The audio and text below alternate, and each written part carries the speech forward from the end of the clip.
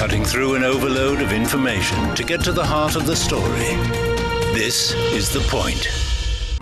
Chinese electric vehicles are Trojan horses collecting data at the behest of Beijing. So the U.S. government seems to think. Last week, the White House announced an investigation into whether Chinese EVs pose national security risks. President Biden likened these EVs as smartphones on wheels, which could collect sensitive data in the U.S. and could even be remotely controlled by Beijing. Now, the Trump administration imposed a 25% tariff on Chinese-made cars, a policy that President Biden kept in place. In 2022, the Inflation Reduction Act was introduced, which subsidizes new energy vehicles, bar those with Chinese-made batteries. Is the U.S. taking what China sees as trade protectionist measures to a whole new level? Do Chinese EVs really pose a national security threat to the U.S.? As China becomes a leading EV manufacturer and exporter, can such measures step on the gas for American car makers? Welcome to a special edition of The Point with me, Liu Xin. I'm pleased to be joined in the studio by Professor John Gong, Vice President of Research and Strategy at the University of International Business and Economics, Israel. From Brisbane, Australia, by Warwick Powell, Adjunct Professor at Queensland University of Technology and a Senior Fellow at Taihe Institute, a think tank. And from Shanghai, by Joseph Mahoney, Professor at East China Normal University. Gentlemen, welcome to The Point. So let's take a closer look at what's been announced. The White House statement released on February the 29th says connected vehicles collect large amounts of sensitive data on their drivers and passengers, regularly use their cameras and sensors to record detailed information on U.S. infrastructure, interact directly with critical infrastructure, and can be piloted or disabled remotely. Therefore, President Biden is announcing unprecedented actions to ensure that cars on U.S. roads from countries of concern like China do not undermine U.S. national security. Professor Gong, what caught your eye in that announcement I just quoted? Well, first of all, I agree that electric vehicles do collect a lot of data. But whether the data is concerning a national infrastructure as perceived as posing a threat to or risk to national security, that's an entirely different set of questions, and I think it's all debatable. But another thing that bothers me is that, as far as I know, there's not a single electric car being made in China currently sold in the United States, if I'm correct. There are some buses I know made by BYD actually being sold in the United States. But why does the White House issue something like this just bothers me? On the other hand, we know for a fact that there are millions and millions of American-made electric cars under the brand name Tesla, as we all know it, being sold in China. They're sold like hotcakes, they're very popular. I don't think Chinese government has taken any action of the similar vein like the White House has done, and it's all okay. I mean, I think Tesla is doing great business here in China. In addition, China also exports a lot of electric cars to the European Union market as well. We haven't seen any European market taking such an action from a national security perspective. I think the idea that cars that bring so much convenience and amenities to people these days can pose a national security threat, that's something that's mind-boggling to me. Professor Powell, what is your biggest takeaway from this paragraph? And we're also hearing this countries of concern like China. What exactly does that mean? And what is the criteria for deciding which country is of concern to the United States, which country is not? Category, I guess, that enables administrations to do whatever they wish to do. The passage that you read out highlights two things to me. The first one is that the United States already has 135 Apple smartphones operating across the country, most of which, I think, or all of which are made in China at the moment. So the idea that a connected vehicle is a cell phone or a mobile phone on wheels implies, I guess, that there are concerns around the capability of smartphones, which of course there hasn't been.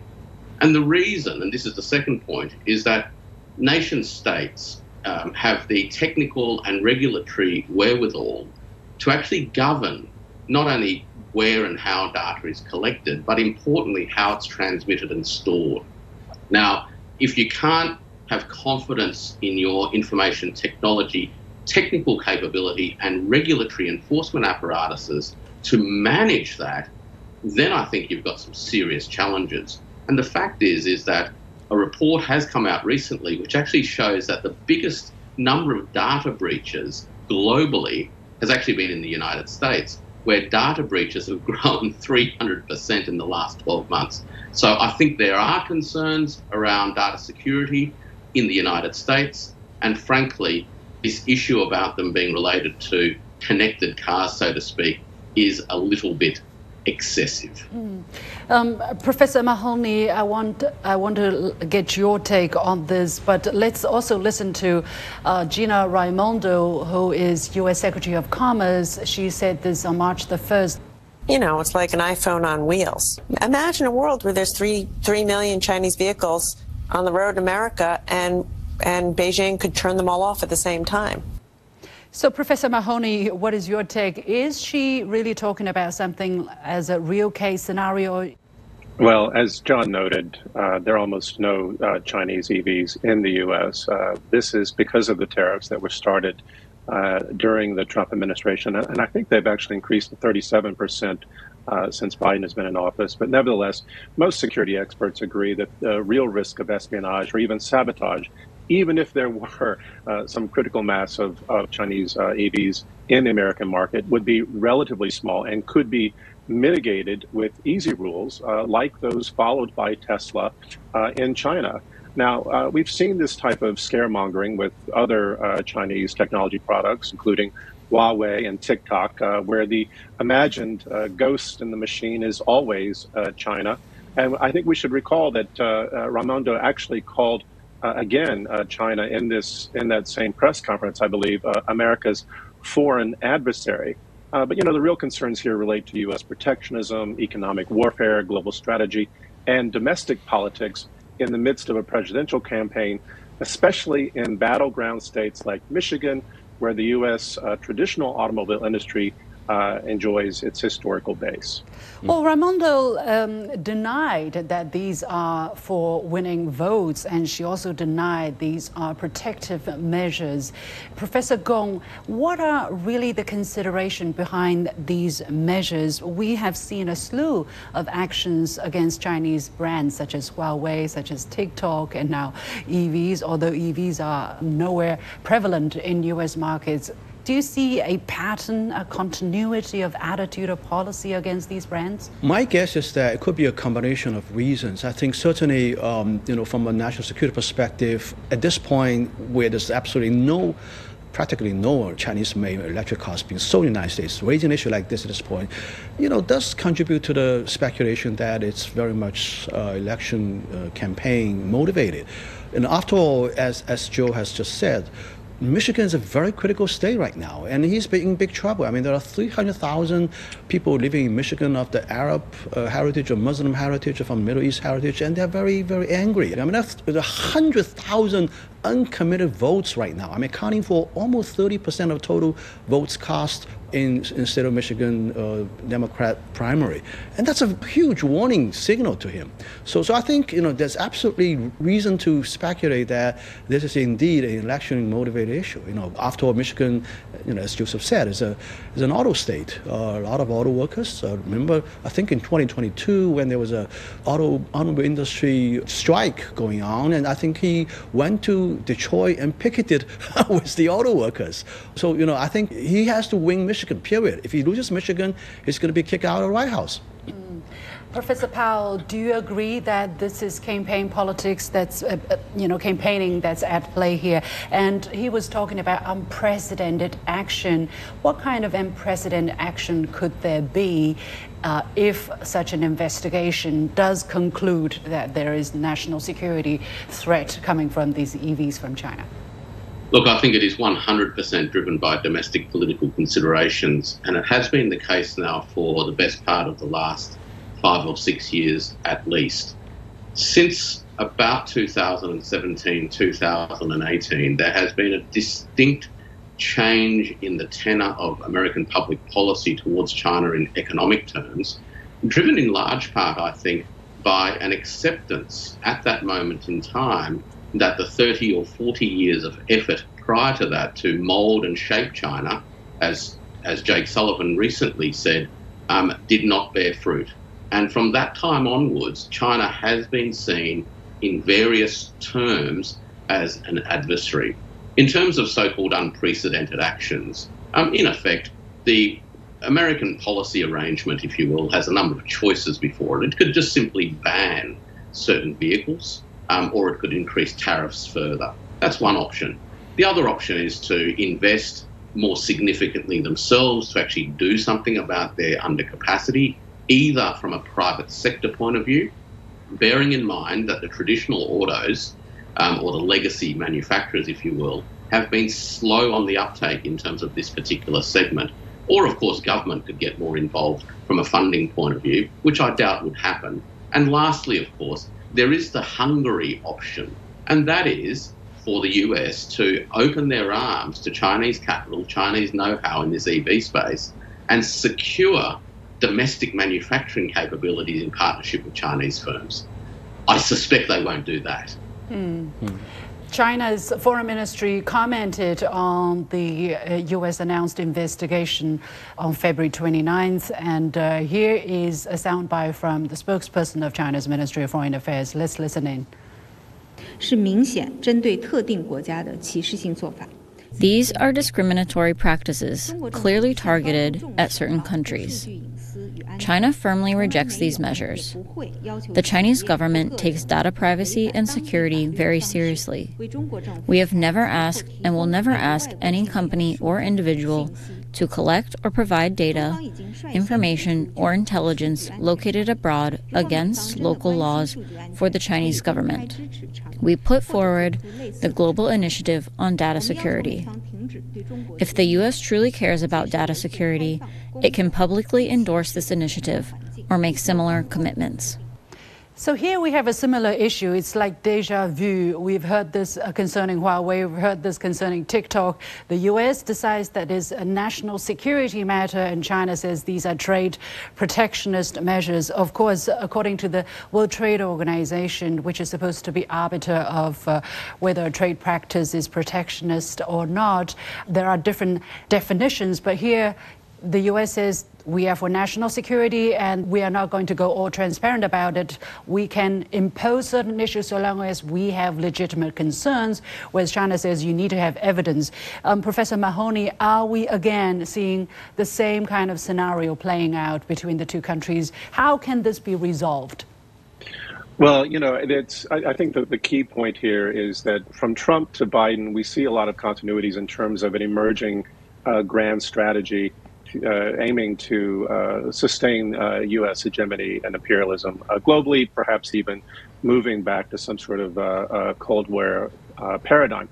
Now, you know, we can talk about why the U.S., for example, has resisted China's call for the Global Initiative on Data Security. In part, we know this is because the U.S. employs double standards. This is, in fact, one of the key characteristics of a hegemon, of an imperial country, is to employ double standards, to hold people to a standard that doesn't apply to themselves. That's what makes imperialism and hegemony possible.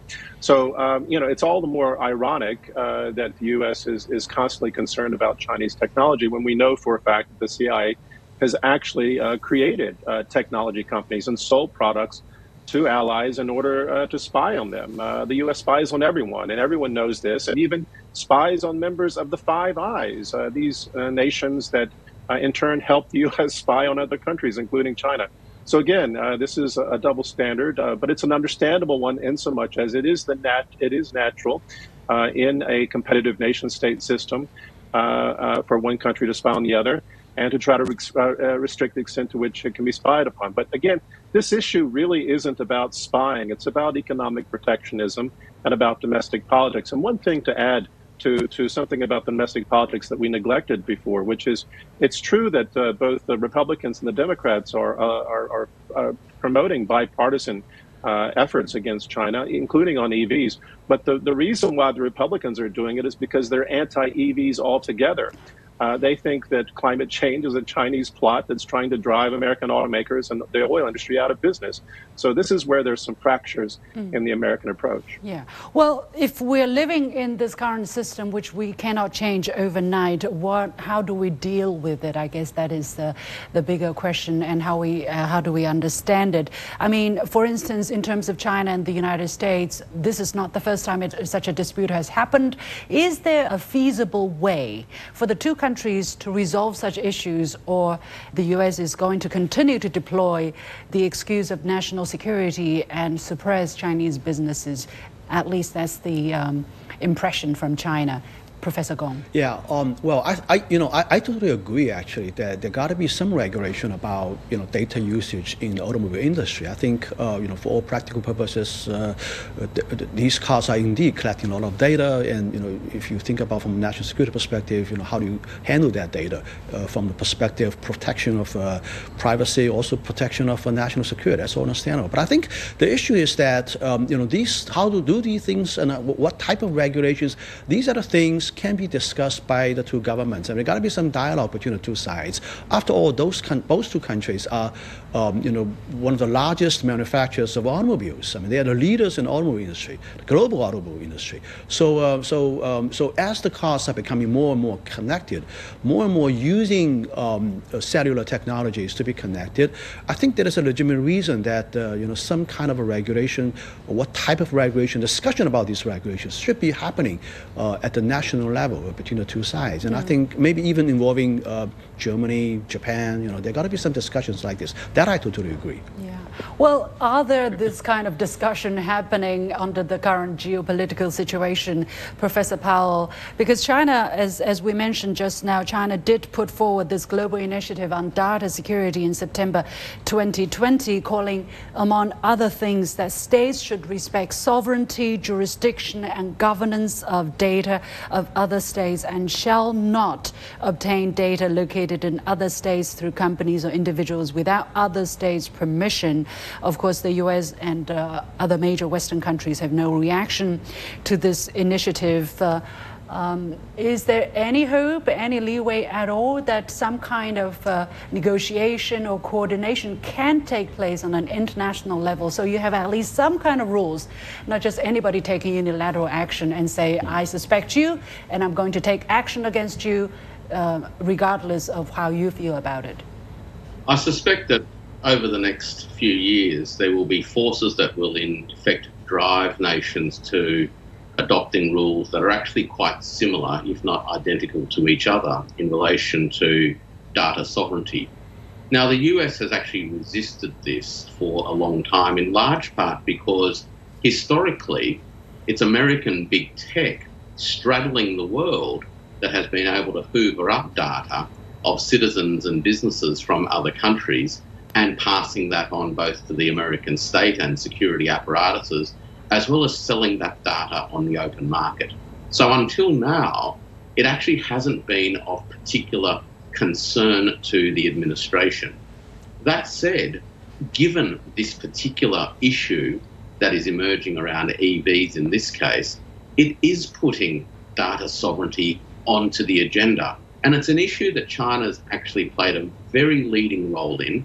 And interestingly, the European Union has also been highly sensitive to data security of its citizens, in large part because over the last 5 years or so, it's actually American big tech that has been most at fault in terms of stealing the data of EU citizens. So I think that whether or not there is explicit dialogue around these issues, the objective forces and conditions are going to drive nations towards something that looks quite similar. Yeah. Professor Mahoney, do you think China will be able to do something, the Chinese government will be able to do something if unprecedented actions are taking place against the Chinese EVs, if the investigation turns out to be unfavorable against China? Well, I think, firstly, let me say I agree with Warwick. I do think that we are moving in the trend of some sort of global agreement. We have to because I don't think ultimately that this Cold War or division is going to work out. And I think that we've seen some positive reception in Europe for this type of initiative. If we look at the investigation from a positive point of view, Biden could have put in place already some poison pills. In fact, a number of poison pills are already in effect that have completely limited Chinese entrance. But nevertheless, there's some idea that perhaps an investigation versus simply killing China's access at this time is meant to delay, on the one hand, appeal to domestic voters in a highly polarized election, but also to delay decisions, because Biden does want a green transition, at least rhetorically. Right. And the only way you can achieve that green transition is with not only Chinese EVs, but parts and batteries being made by Chinese companies, which many of his adversaries and green transition adversaries are also targeting. So it may be that this is a delaying tactic. It may be that Biden hopes that if he's reelected, that this can be revisited in a less politicized way. Is it going to be effective, though? Exactly as you said, China is powering full ahead. Chinese President Xi Jinping just said very recently that it is essential to choose the right path for technological innovation, leverage the strength of the new system for mobilizing resources nationwide in a joint effort to achieve breakthroughs in core technologies in green energy fields. So China, on the one hand, is going all out, right, to become even more competitive in terms of new energy vehicles and related industry, whereas at this moment, U.S.'s big legacy automakers, Ford, General Motors, for instance, are experiencing heavy losses in EV division. The two countries are cutting costs in the sector and stepping up efforts to make more EVs. Professor Gong, is the kind of unprecedented action envisioned going to work to narrow the gap between the two sides? Well, I think the Biden administration is taking a setback because of the EV cars, or actually in these days in the United States, not so many cars being sold, or pickup trucks or SUVs. They're not selling so well these days, unfortunately. But here in China, we know there's a boom for that kind of vehicles as well. Same things happen in Europe. I think the reason that the EV industry is so successful in China is purely because of market competition, in my view. If you look at the number of cars, brands on the Chinese market, I mean, there are almost like, three-digit number, and almost 100 brands so far. I mean, this is kind of a intense market competition. It's not observed in other markets at all. Some people would argue then even Tesla's Elon Musk said some kind of trade barrier would be necessary because Chinese EV manufacturers just extremely good, extremely competitive. So coming from the devil's advocate's perspective, Professor Powell, I mean, other countries, other manufacturers are often left without a choice. Basically, we're seeing a reverse of what was happening at the beginning of China's reform and opening up, right? Foreign competitors so powerful and Chinese companies at a very much disadvantaged situation. How do you look at that? Broadly speaking, globally, there is a powerful set of trends towards moving away from internal combustion engines.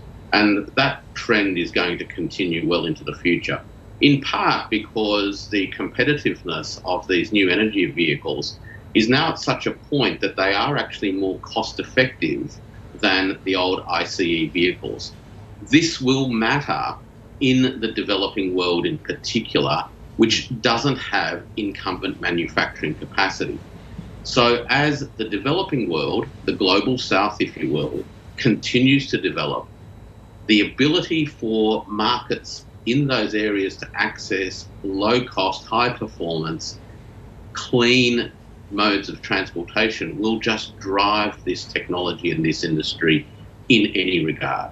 The European body politic is a little bit different to the American one in that there is much less of influence from the old oil industry, if you will. Interestingly, the European situation looks like one where as we know, BYD is setting up a factory in Hungary. And last week, or earlier this week, the Italian government has actually reached out to BYD to open discussions about BYD setting up a manufacturing facility in Italy, because the incumbent manufacturer has already made noises in Italy that they intend on closing down and moving out. So there are many dynamics at work. traditional markets where the politics drives, the incumbent position of the ICE manufacturers, yeah, look, that may retard the market, but it's a big world out there now, and it's a world that is crying out for the clean, green solutions. Yeah. Finally, Professor Mahoney, I have the impression that the United States may well put a wall to protect its legacy, its traditional auto manufacturing sector, but as Powell said, as Professor Powell pointed out, in the wild, wild world, the trend is going to continue. People's needs for cheap, affordable, and good cars, clean cars, will increase, and there's a huge market out there. So if American companies cannot become more competitive on their own terms, they're going to lose out this huge market internationally. Your take? Well, in fact, they've already lost out. And we should keep in mind that it was those legacy automakers that for decades suppressed the development of the green EV industry in the United States. And now they're reaping the sad crops of those efforts. I think the one key thing here that will be clear, certainly I peer-reviewed a paper for a leading journal that looked at this recently, that what China did was make the EV market in China very open to international competition. That's why we saw Tesla coming in and building a gigafactory in Shanghai. And China also supported core investments in core science related to battery development. And this was another thing where China has moved ahead. So it's really head-to-head competition and open and free market competition. This is a test case, and it's sort of ironic that this is one of the reasons why the U.S. is saying that China should be restricted, because they're not playing by the rules. We have to leave it there. Many thanks to Professor John Gong, Warwick Powell, and Joseph Mahoney for joining me from different parts of the world. And many thanks for having followed this special edition of The Point with me, Liu Xin. As always, you can follow me on Facebook and Twitter using the handle Liu Xin in Beijing. You've got the point.